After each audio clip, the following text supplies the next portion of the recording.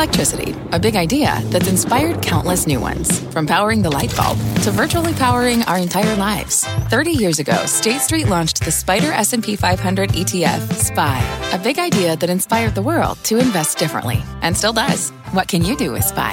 Before investing, consider the fund's investment objectives, risks, charges, and expenses. Visit ssga.com for a prospectus containing this and other information. Read it carefully before investing. SPY is subject to risks similar to those of stocks. All ETFs are subject to risk, including possible loss of principal. Alps Distributors, Inc. Distributor.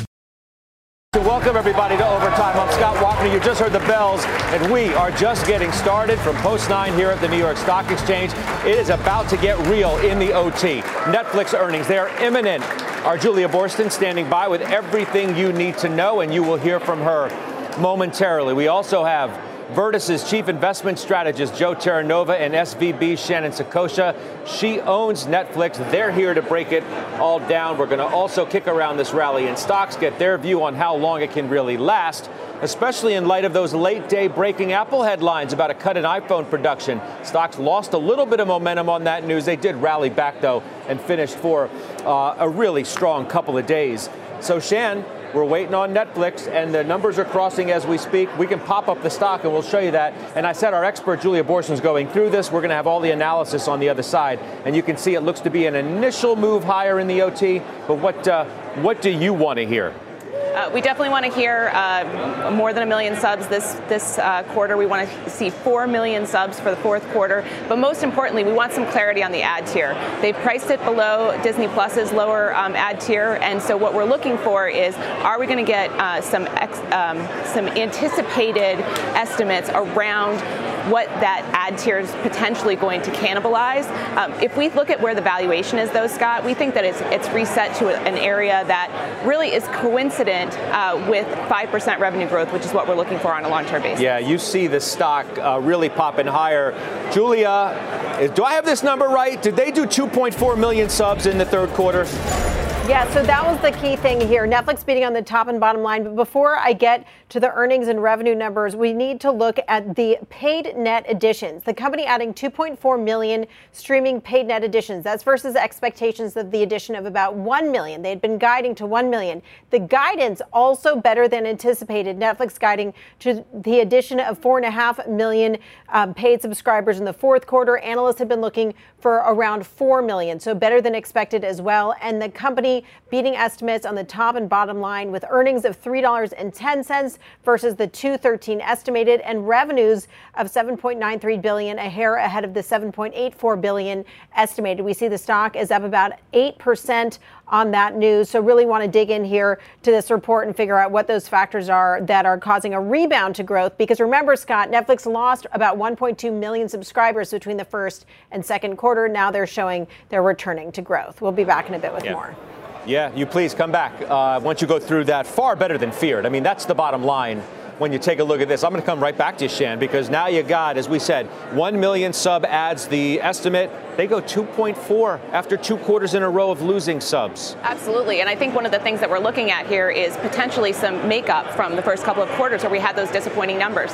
Most importantly, if you look at 2023 and you look at the potential for free cash flow generation in this stock, you're going to be able to drive some earnings. We might have a little bit of headwind in terms of margin because they have a growing and important international business, but these numbers are blockbuster numbers, especially with the fact that we just have Stranger Things to really drive content right now on the channel. Joe, you used to own it. I did. You sold it a handful of months ago. Look, it was a $700 stock. It came way back down to earth, but it seems to be rebooted lately. Okay, so a year ago I sold the stock. What's great about this earnings report is, number one, it's a return to growth. They're able to overcome the currency headwind, and I think there's a significant currency headwind for Netflix to the degree of nearly $1 billion. But what I like about this is now the technical setup, because now you're finally getting back into that price gap. Remember, the April earnings report was brutal. You had the stock decline from $330 down to $250, and it kind of wallowed at the bottom of the bathtub below $250 since then. We made the low in May. Now you're finally getting a little bit of a technical breakout. This is a stock that you want to buy on strength. This is a stock that you want to see the growth returns, the technical momentum returns. That's when you buy it, and I would be inclined to do so. I just need to hear on the conference call that we've got a little bit of confidence looking forward here? Oh, I mean, they're going to tell you what they're saying here thus far is they think they're on a path of re-accelerated growth. And Julia, I'll come back to you. Interesting, they added customers in every region, and the majority of those new customers came from Asia. What more do you see? Yeah, I mean, also interesting here that the revenue forecast and the subscriber forecast is not based on the addition of this new ad-supported service. They say that the paid net ads of that 4.5 million number assumes that they experience usual seasonality and also the impact of the strong content slate. They also talk about macroeconomic weakness and less than normal visibility. They also, here in the letter, talk about foreign exchange headwinds. But they say, while we're very optimistic about our new advertising business, we do not expect a material contribution in Q4 2022 as we are launching our Basic with Ads plan intra-quarter and anticipate growing our membership in that plan gradually over time. So they're making clear that that's not what's driving the better than expected forecast. And they say they want to give their prospective new members more choice, not switch members off their current plans. And members who don't want to change will remain on their current plan without ads at the current price. So that is really making it clear here that they're trying to add more subscribers rather than to use this service to minimize churn. One other interesting thing here, I just want to point out that they throw a little bit of shade at their rivals. Very much towards the top of the release here, they say competitors are investing heavily to drive subscribers and engagement, but building a large successful streaming business is hard, saying we estimate they are all losing money with combined 2022 operating losses well over $10 billion versus Netflix's $5 to $6 billion annual operating profit. So trying to make clear here, Scott, that they've been at this for a long time and see that as a major advantage. Yeah, well, they may be the leader, but there are a lot nipping at their heels. That is for certain. Julia, thank you. We'll hear from you again. I'm almost certain of that. Let's bring in Alex Kantrowitz. He's the founder of Big Technology and a CNBC contributor as well. I don't think you were that optimistic coming in, but what do you think now, given what you just heard? Well, I think Netflix had a needed zeroing out, right? We had this big surge during the pandemic. It had to come back to reality. It's coming back to reality, and that's a good sign. And now you're starting to see the subscribers take up again. One thing I'll note is we saw a lot of travel during the last quarter. And one of the best things about Netflix is you can download movies and watch them when you don't have internet connection. And I've seen a lot of Netflix on the plane, recently as I've been traveling over the past couple months. And I think that probably is what helped them. Now, it's not over, right? It's a long battle versus those competitors. I happen to think Netflix is looking at its competition entirely the wrong way. And it's a lot bigger of a threat than this company is, admitting in its trash talk at the beginning of that release. But you have to give the company credit, right? 2.5 million or 2 million, above 2 million new ads. That's pretty good, especially, given the fact that we were expecting one. Yeah, no doubt about that. I mean, they more than doubled it, especially after 2 quarters of declining subs. They suggest that they are on, as I said earlier, on a path to, quote, re-accelerate growth. Do you see it the same way they do? Well, look, I think it's not going to be a slam dunk for them. Are they going to be able to grow again? I don't think anyone was expecting Netflix to contract. But, re-acceleration from negative subscriber growth isn't that hard. As they come up against Amazon Prime Video, for instance, they might find bigger challenges than they expect. Amazon Prime just announced they're going to do another football game on Black Friday, right? And so Netflix is talking about, they're losing money. That doesn't paint the whole picture, because if you get all these viewers in for Black Friday in 2023, for instance, they're going to be shopping. Amazon doesn't need to make money on that content. It's going to make a boatload on the shopping. So it's an uneven playing field with some of these competitors, and it's going to be tough for Netflix moving forward. Yeah, hang on just 2 seconds. I said I was reasonably certain we'd be going back to Julia Boorstin, and in fact we are right now. Julia?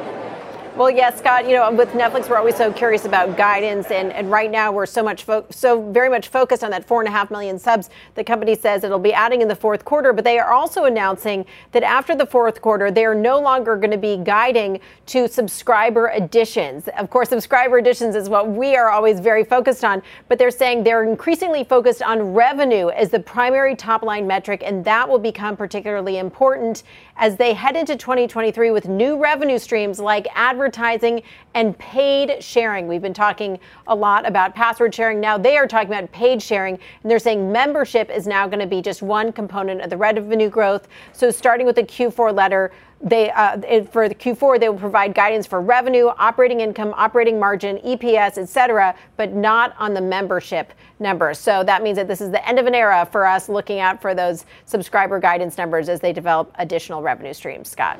Yeah, end of an era for us. They hope it's a new era for them.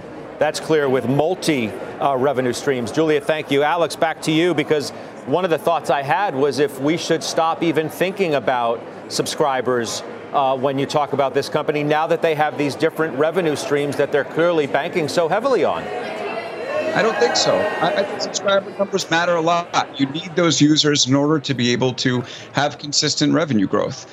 And I think, by the way, you stopped guiding on user numbers, it sort of proves my point, right? You know, if you're going to have, what's the reason to do it? If you're going to have massive user growth quarter over quarter, you want Wall Street to know you want to guide over that.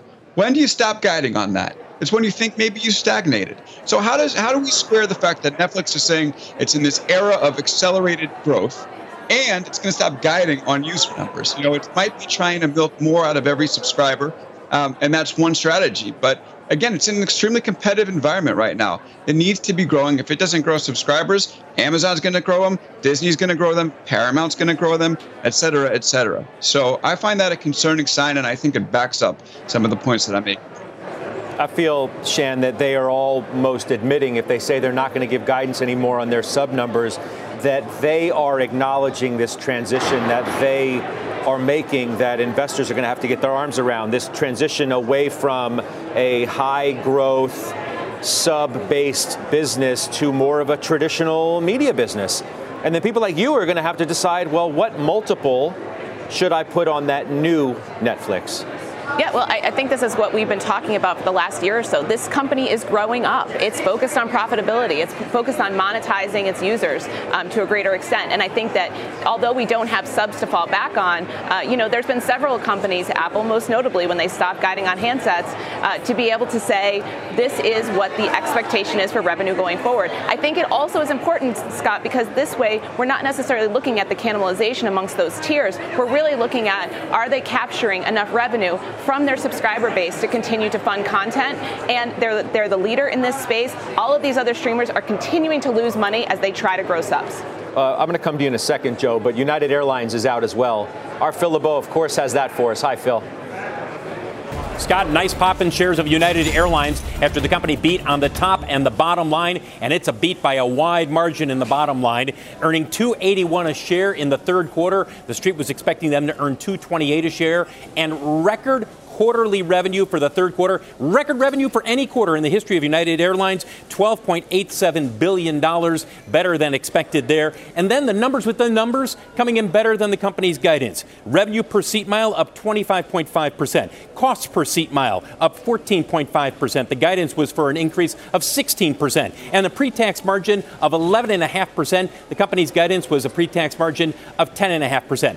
Clearly, they are getting the demand because you look at how many seats are filled on all of the aircraft, and they are getting the pricing. When you look at airfares, they're going to have strong yields, and this is expected to continue in the fourth quarter. The guidance for the fourth quarter, earning $2 to $2.25 a share. The street's expecting them to come in before this earnings report at 86 cents a share, so well above what the street was expecting. Revenue per seat mile will be up 24 to 25%, and this will be the first quarter. The fourth quarter will be the first quarter that United has an operating margin that is better than before the pandemic. So they believe that they are all the way back. A couple other things. They're reiterating their full year 2023 guidance with a pre-tax margin of 9%.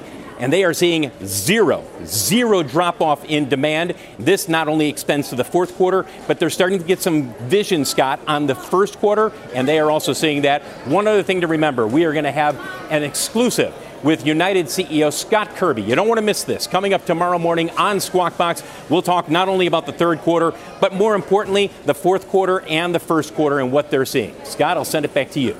Yeah, great stuff. Big pop in that stock. And frankly, not much of a surprise if you listen to what American Airlines did some 8 days ago when they raised their own revenue forecast. That stock took off. All the airline stock took off, and they have a similar story at United Airlines until Mr. Kirby's going to do that, as Phil said, tomorrow morning. We have a developing story we're following as well on Apple. Those shares are taking a hit late in the session today. On that report, the company is slashing production of its one of its newest iPhones. There's the stock getting a little bit of a rebound in overtime. Steve Kovach, of course, here with that. So what have you been able to figure out with this? Yeah, Scott, so let me explain what's going on. Apple shares were actually up as much as 3% today, but they went negative on this headline from the information saying the company is cutting production of the iPhone 14 Plus. Now, that's that larger screen model that went on sale about a week and a half ago. Now, this report was only citing one supplier, so it's really difficult to tell how accurate it actually is. And we've heard similar reports since the iPhone 14 launched in September about a lack of extra iPhone demand on top of the original expectations. Still, Scott, most analysts predict Apple can show revenue growth for the iPhone segment, even if unit sales are flat. That's thanks to the strength in demand for those more expensive Pro models. In fact, we've heard some reports that Apple's shifting production from the regular models to those Pros. By the way, I just got this note earlier from Jordan Klein, an analyst from the desk at Mizuho, throwing cold water on the report, saying, quote, "This article sounds more like a joke to catch clicks and eyeballs," adding it's only based on two sources across Apple's vast global supply chain. Scott, we hear this every iPhone cycle. There's some concerns about demand and sales, and then we get the real results. So look, the reason why the stock reacted so much to this, the iPhone needs to be strong because there's tons of headwinds facing Apple right now. There's evidence App Store sales could be down for the last quarter, plus all those warnings we've been getting from Microsoft and others about demand for computers and tablets just falling off a cliff. And look, we'll get the real data next week, earnings next Thursday. We'll get the first peek in the iPhone demand for the first weeks of sales. By the way, Scott, Apple declined to comment on their super report. Yeah, I'm sure they did. But nonetheless, it was a late-day tape bomb that hit shares of Apple, caused the market to lose a little bit of its steam on this second day in a row of a rally. But we'll continue to follow that. Shares getting a rebound here in overtime. We still have Alex Kantrowitz with us. I think we do. You want to weigh in on this report that seemed to, upset shares for a minute? I think the market reacted, the way that I think makes sense, right? A little bit of a decline and then a rebound to somewhere in the middle. And I think what Mizuho says is directionally accurate, right? We need the information not only to speak to the suppliers making the 14, but also the suppliers who are making that more expensive phone. And if it turns out that this is just demand shifting from the lower price point phone to the higher price point phone, and Apple ends up exceeding revenue, then this story really painted an incomplete picture of what was happening. So I think you need sources on all those ends. I think you need more than one source. It's interesting to hear this piece of data, right? But I don't think it tells the full story. Yeah.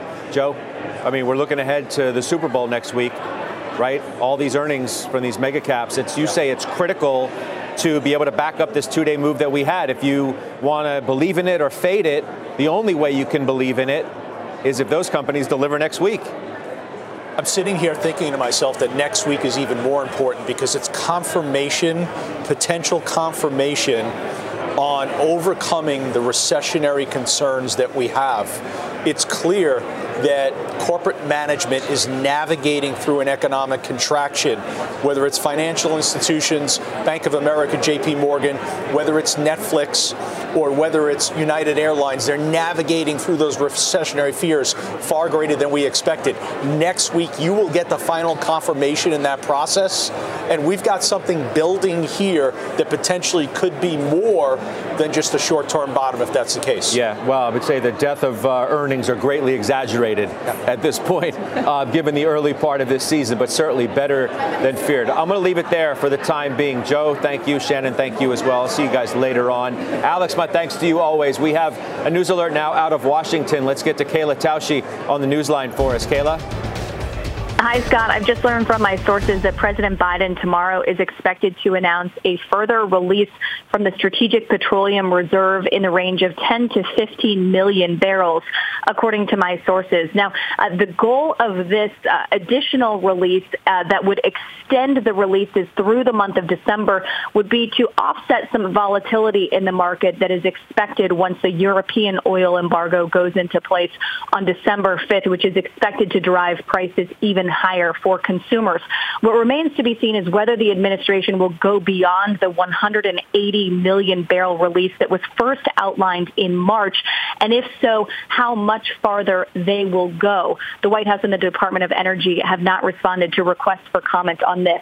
I am told that in addition to the announcement tomorrow that will be made about these further releases and the extension of the releases will be a mechanism that the Department of Energy is seeking to put in place to replenish the reserves at a fixed price. Now, last week, officials from the department held various calls with industry executives about the range of prices that they would be looking at. I'm told that range was about $70 a barrel, although those conversations are still live. They're still fluid. But the government is trying to put some price certainty on oil several years into the future. Remains to be seen how exactly that will work. But that's what we're expecting from the administration tomorrow. Scott? All right. Yep. Kayla, appreciate it very much, that update on the Biden administration and the Strategic Petroleum Reserve. Joe Terranova didn't get out of his chair because when I heard this report from Kayla, I obviously wanted Joe's opinion on this. I mean, there are a lot of things at work here ahead of midterms. You know, you're under the gun for inflation and the performance of the economy. It showed up in recent polling in the last couple of days.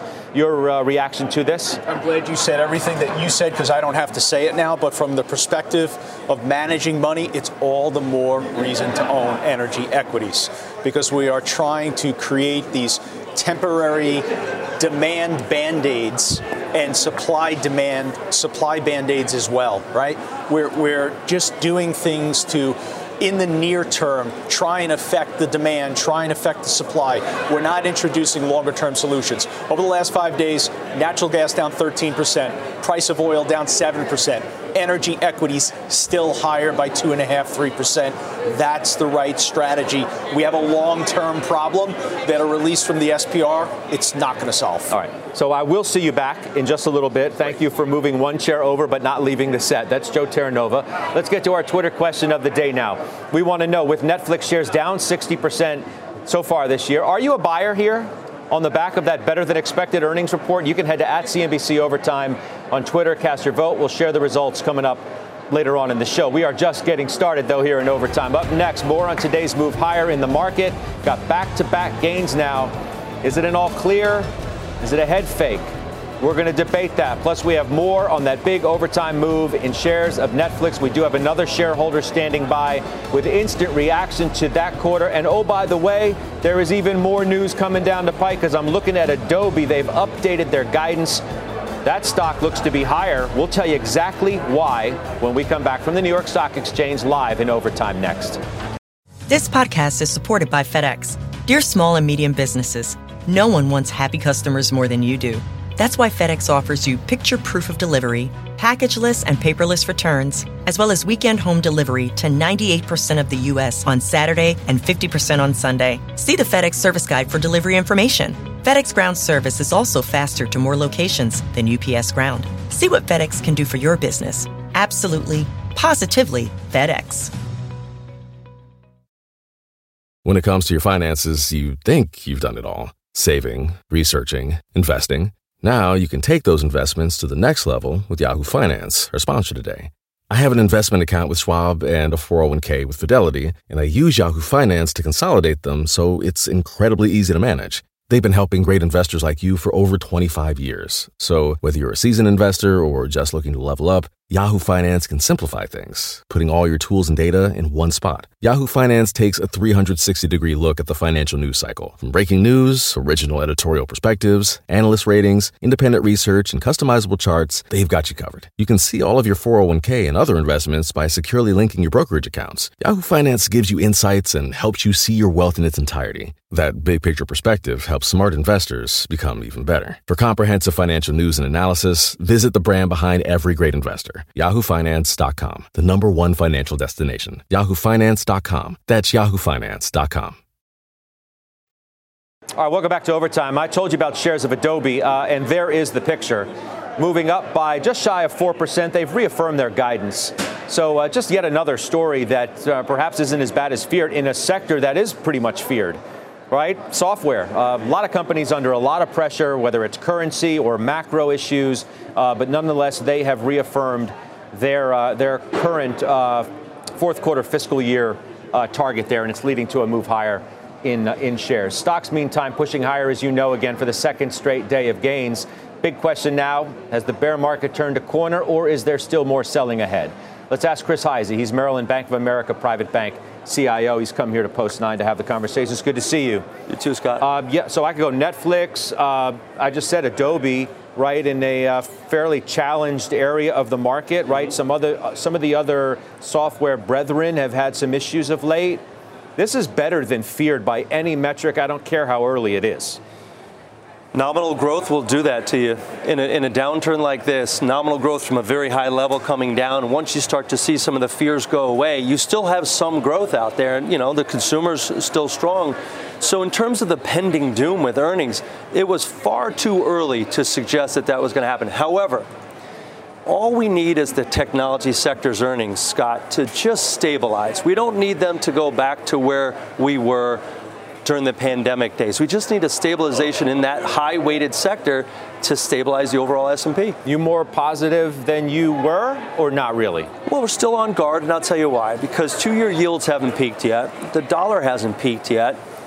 Once inflation begins to visibly show the signs of the underlying components of peaking out, and you get the money growth start to turn negative, which we expect in the next 3 months, then you should start to see more stability between the stock and the bond market. I would rather pay up for stability than pay for a bottom. Well, why do you say it hasn't peaked yet, like the 2-year at full 450? What leads you to believe that's not the peak? Because the Fed hasn't paused. So the 2-year is going to track the Fed. It's not going to anticipate? It'll anticipate it up to a certain point. We still have another 125 basis points, so they've told us. Which we know. Right. We know that. And the overall 2-year yield usually starts to back off about one hike before they're done.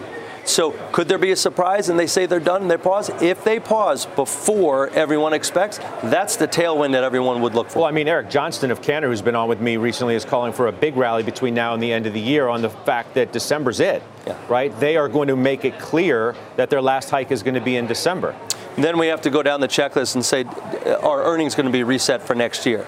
Consensus is still looking almost close to 8 to 9% growth. If it's zero, I would even take 0% growth, with knowing where the markets were back in June. Where are we at now? Like 8% growth is still the forecast? Yeah, that's still the forecast for the consensus. And then you've got a huge range. And that's why there's a big range in forecast for the S&P. What about the rally itself? Speaking of the S&P, right? We put a couple of pretty good days together. Is this time different than other bear market bounces or not? Yes. The reason why this time is different because it's a totally different cycle. So looking back in history is good to see. Cycle? I'm talking about like a month ago. Like 6 weeks, 2 months ago. Is it different than a month ago or so? It's further into the process. So it's better. There's more stability. Sentiment's worse now than it was a month or two ago, certainly worse than June. So all you need to find now, once sentiment hits that rock bottom, you need time and you need a tailwind. Tailwind is still, we need to have yields peak out. You mentioned tech earnings. You said we need them to stabilize, I think was the word that you used, or something that means similar. I mean, what are you expecting, though, next week? Because, I mean, we're going to be talking about that every day leading up, and then all of next week as it's the most critical thing happening of the week. Absolutely. If not the next month. And I would go as far as saying the next 3 months. That particular sector will tell us two things: how healthy the consumer is, how is the global supply chain, and number three, whether or not the dollar's strength is really impacting them as much as everyone expects. All right. We've had a busy hour thus far. We're only 28 and a half minutes in. I got to go. We'll see you soon. That's Chris Hyzy joining us today, Post 9. It's time for a CNBC News Update with Shepard Smith. Hey, Shep. Hey, Scott. From the news on CNBC, here's what's happening. A State Department spokesman says a consular official spoke by phone briefly today with Brittany Griner and Paul Whelan, the two Americans being held in Russian prisons. It's also Brittany Griner's birthday. No other details of the call provided, but the spokesman does say the U.S. has repeatedly talked with Russia about a prisoner swap and that, quoting now, the Russians should take the deal. Another day of relentless Russian airstrikes in Ukraine. The president of Ukraine, Volodymyr Zelensky, saying Russia's destroyed 30% of Ukraine's power stations in just the past week. He accused the Kremlin of trying to drive the country into darkness, making peace talks impossible. And a French cement company pleading guilty today to conspiring to provide material support to the Islamic State terror group. The fine, nearly $780 million. The company charged with paying ISIS and another terror group $10 million to keep operating a plant in Syria during the civil war there. Tonight, an update on the grisly murder scene discovered in Oklahoma, plus the retired U.S. military officers making big money consulting for Saudi Arabia, and the victims of the Crocodile of Wall Street trying to get their money back on the news. Right after Jim Cramer, 7 Eastern, CNBC. Scott, back to you. All right, Shep, appreciate that. We'll be there. That's Shepard Smith. Another check on shares of Netflix.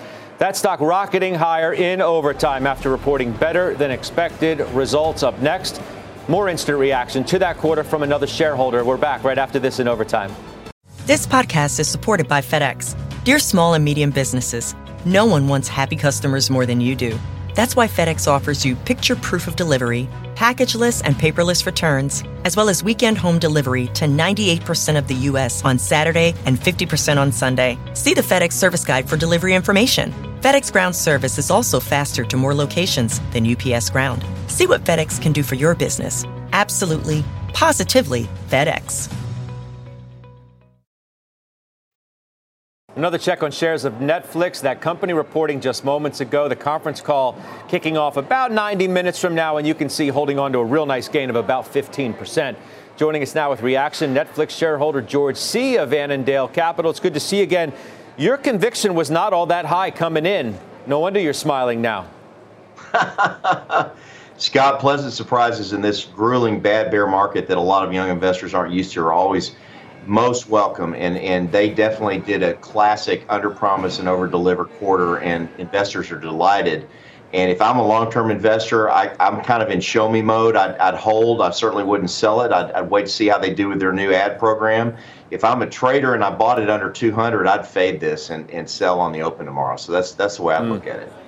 How do you think they are going to do on this new ad tier that they haven't? And, you know, look, it's a multi-revenue stream story at this point, whereas before there was one story to tell. Maybe that story isn't as important as it once was.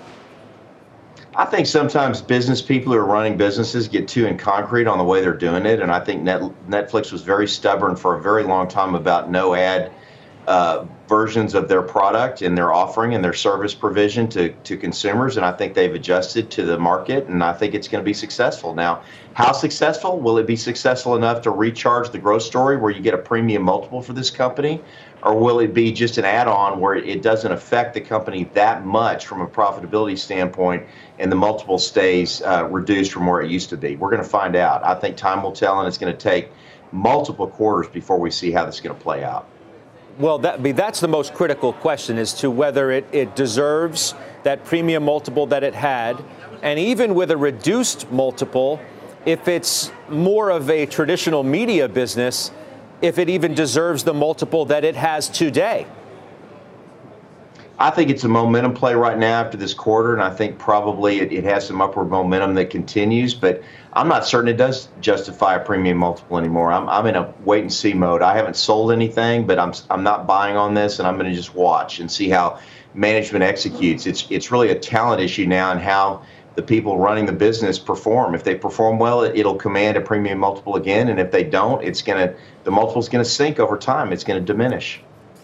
All right, we'll leave it there. If you make any changes to your position, let us know, because I don't know. You don't feel like you don't sound like you may be in it for the long haul. We will see. That's George C.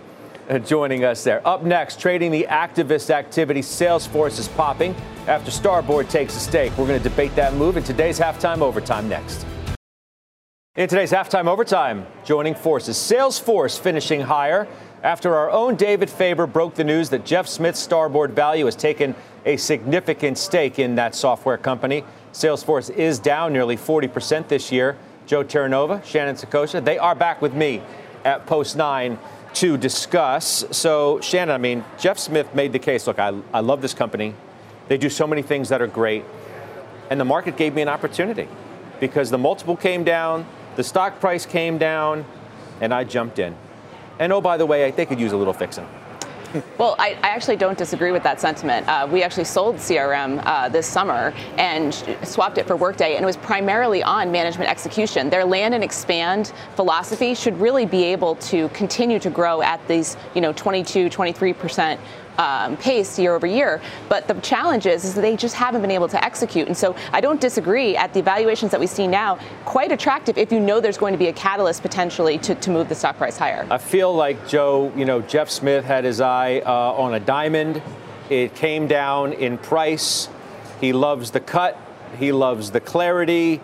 And then he says, well, it could use a little bit of polish on one side. Is there really a lot to do? There is. And do you think he'll be able to do?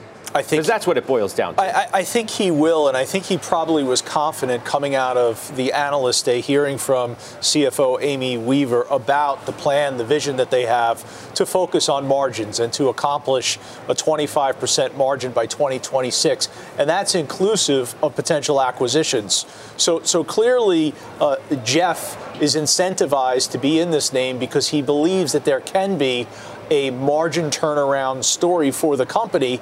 And a lot of the struggles for the company has been that they've been serial acquirers. The Slack acquisition, the street didn't look upon that favorably. So I think the CFO gave Jeff reason to be confident. I also think there's a degree of optimism for all of us in Jeff's activity, not only here, but also with Splunk, looking at the software industry and recognizing that maybe there's a little value restoration. Well, let's discuss that, Shan, because you do own Adobe.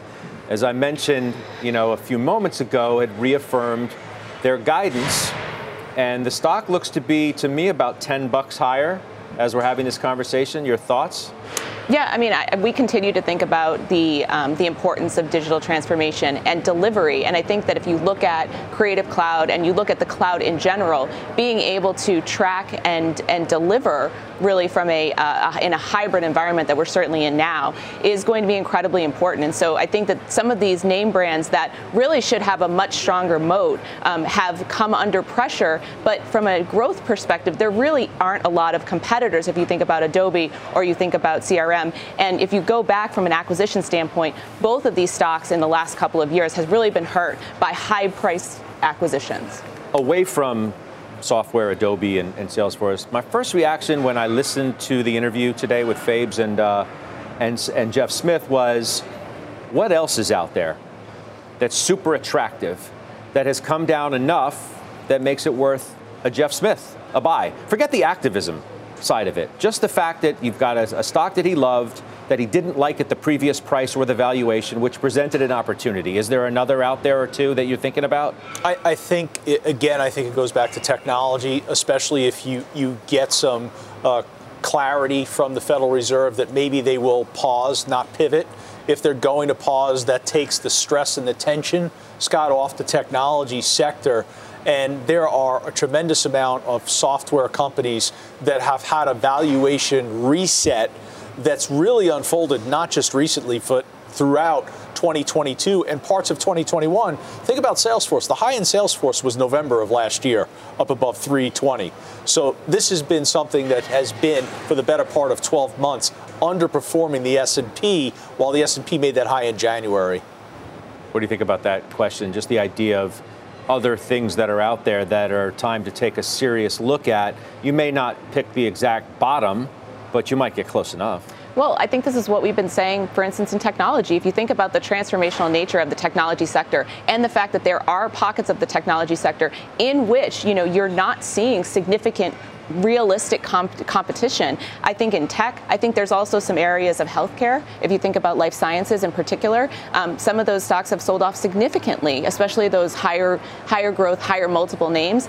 These are areas where we're going to continue to see disruption and innovation. And as we move into this slower growth environment, you have to engineer growth. You have to engineer revenue and earnings growth. And these companies have have the capacity and the capital to do that. I think you also get a little restart on M&A once the Fed pauses. Think about Splunk for a second. That's a company that we know companies were interested in.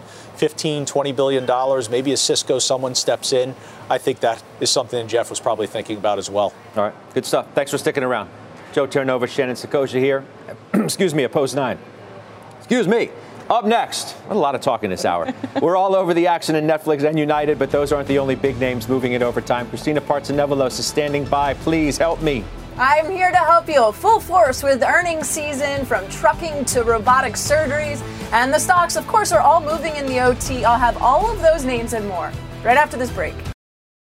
All right, we're back in overtime. If you're just joining us, let's recap this busy session in overtime. Netflix is soaring on better than expected results, subscribers beating in a big way. United Airlines also popping on record revenue.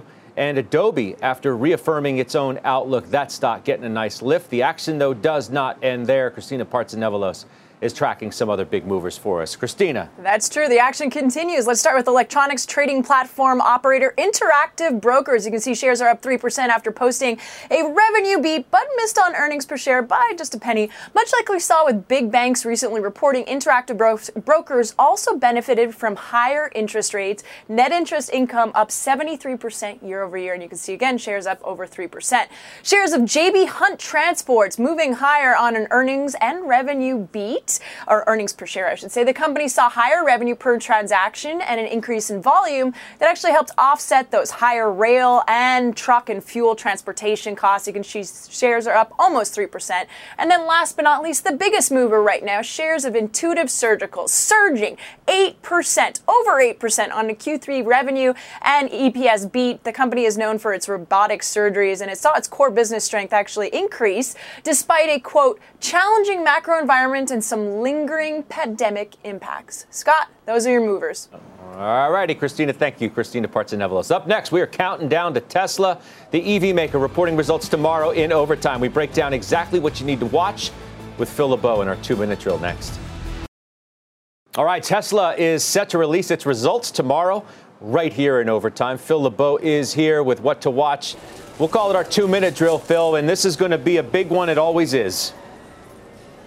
Yeah, and even more important, after the Q3 deliveries came in light of expectations. So 3 things to watch for tomorrow. First of all, automotive gross margins. Most analysts think they're going to come in just a tick over 29%. What's happening with the ramp up in deliveries for the fourth quarter, especially coming off the third quarter? And then there's the gigafactory growth. Not just Texas, not just Berlin, but the big enchilada in Shanghai as they build more and ship more vehicles at that gigafactory. Remember, as you look at their annual deliveries, they're just a hair under a million so far this year. The estimate, most have them coming in about 1.35 million vehicles for the year. So they're going to need a big fourth quarter. As you take a look at shares of Tesla, remember, numbers come out after the bell, and then there's the conference call. Will Elon Musk be on the call? He's been on most of them lately, Scott. I think we can probably expect him to be on this call, but who knows? You know, it's Elon Musk. He may or may not be on that call. You got the Twitter distraction, too. Right. And I'm sure he's going to be asked about possible stock sales. I mean, that remains one of the overhangs to this story. Is he going to have to sell more shares to try and fund that deal? Right. I would be stunned if it comes up on the analyst call. I have expected that question to come up. It has not come up in past calls. Twitter is not even mentioned on these conference calls. So if it comes up tomorrow, that'll be a bit of a surprise. Hint, analysts ask the question. Hello. All right, Phil, thank you. We'll see what happens. That's Phil LeBeau, and we'll see you then. I'm certain of that. Up next, Santoli's last word. Overtime back in 2 minutes. All right, to the results of our Twitter question. We asked you, with Netflix down 60% this year and now on the back of earnings, are you a buyer? More than half of you saying no. I'm not a buyer. All right, almost 58%. Mike Santoli's here for his last word. A crash in the stock from 350 to 200 in an instant, I think, soured some sentiment in Netflix, but it's rebuilt toward 275. Yeah, and it just reminds us, since we're going to do a segue on that. Yeah. So far, so good with earnings is the takeaway. For sure. And I think also there's some relief that we can focus on the micro and the corporate as opposed to the macro, at least for a day. Right? The bond market kind of stayed out of the way. The dollar was down a little bit. The Fed had nothing to say. And you had upgrades. Target up 5% on an analyst upgrade. Good point. A couple of activist moves on Salesforce and Colgate. Stocks got moving. And then, yes, earnings seem okay. The bar is low. We're going to grant that. There's going to be blow-ups.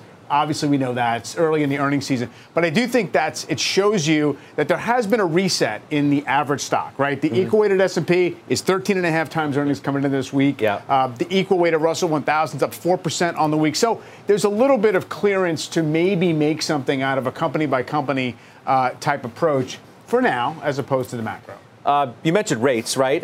We're still a prisoner to moves in rates, and we saw it midday when we did our midday word with you. Yes. If as rates ticked a little bit up, the stock market ticked a little bit down, and that's just the way it's going to be, despite earnings that are apparently going to be okay. The sensitivity is not going to go away. And I keep pointing to bond market volatility. It's not even just that yields are going up, it's that we're seeing these very jumpy moves globally. The bond market's version of the VIX is screaming higher, and it's basically not calmed down. It's at a level where everybody involved in the markets feels as if they have to play smaller, you have to take less risk, and that means there's less kind of grease in the wheels of the market. And that's one of the reasons I think you're seeing a lot of these gappy movements. Speaking of, bond market VIX, stock market VIX, we're still over 30. Yeah. Now, we were over 31, so we're still a touch over, a smidge over 30. We are. Now, we're just, 4 days removed from a bear market low. 30 means, it's handicapping 1% to 2% moves a day at minimum. We've been getting that. That's the thing. We've been getting these intraday moves that are at least that size. So until the index itself really calms down, you're not going to have that much room for the VIX to come in unless you get another rally day. It should crack below 30. And then once it's, 3 or 4 points below its peak close, that's sometimes a buy trigger. Let's not forget, too, as much as we're going to focus in the days ahead about earnings, the Fed meeting is early this time. November it's November 2nd. Yeah. Right? So normally you get another week or so. Now you got that front and center. We're going to talk a lot about that, too. Interesting today, the Times had a piece that was very assertive, saying it's going to be 75 basis points in November and maybe leaning heavily, toward a bigger one thereafter. The market didn't really flinch on that. Maybe that's already what's in the price. Well, I don't know. If they start leading us to believe that it's 75 again in December, that could be trouble. Well, no doubt about it. And we're all slave to the next inflation number. We know that. All right. So another key earnings report is coming tomorrow. That is Tesla. We'll have that, of course, in overtime. We'll see you then for your last word. Sure. I will see you back on the desk for all of that and more. This podcast is supported by FedEx. Dear small and medium businesses, no one wants happy customers more than you do. That's why FedEx offers you picture proof of delivery, packageless and paperless returns, as well as weekend home delivery to 98% of the U.S. on Saturday and 50% on Sunday. See the FedEx service guide for delivery information. FedEx Ground service is also faster to more locations than UPS Ground. See what FedEx can do for your business. Absolutely, positively FedEx.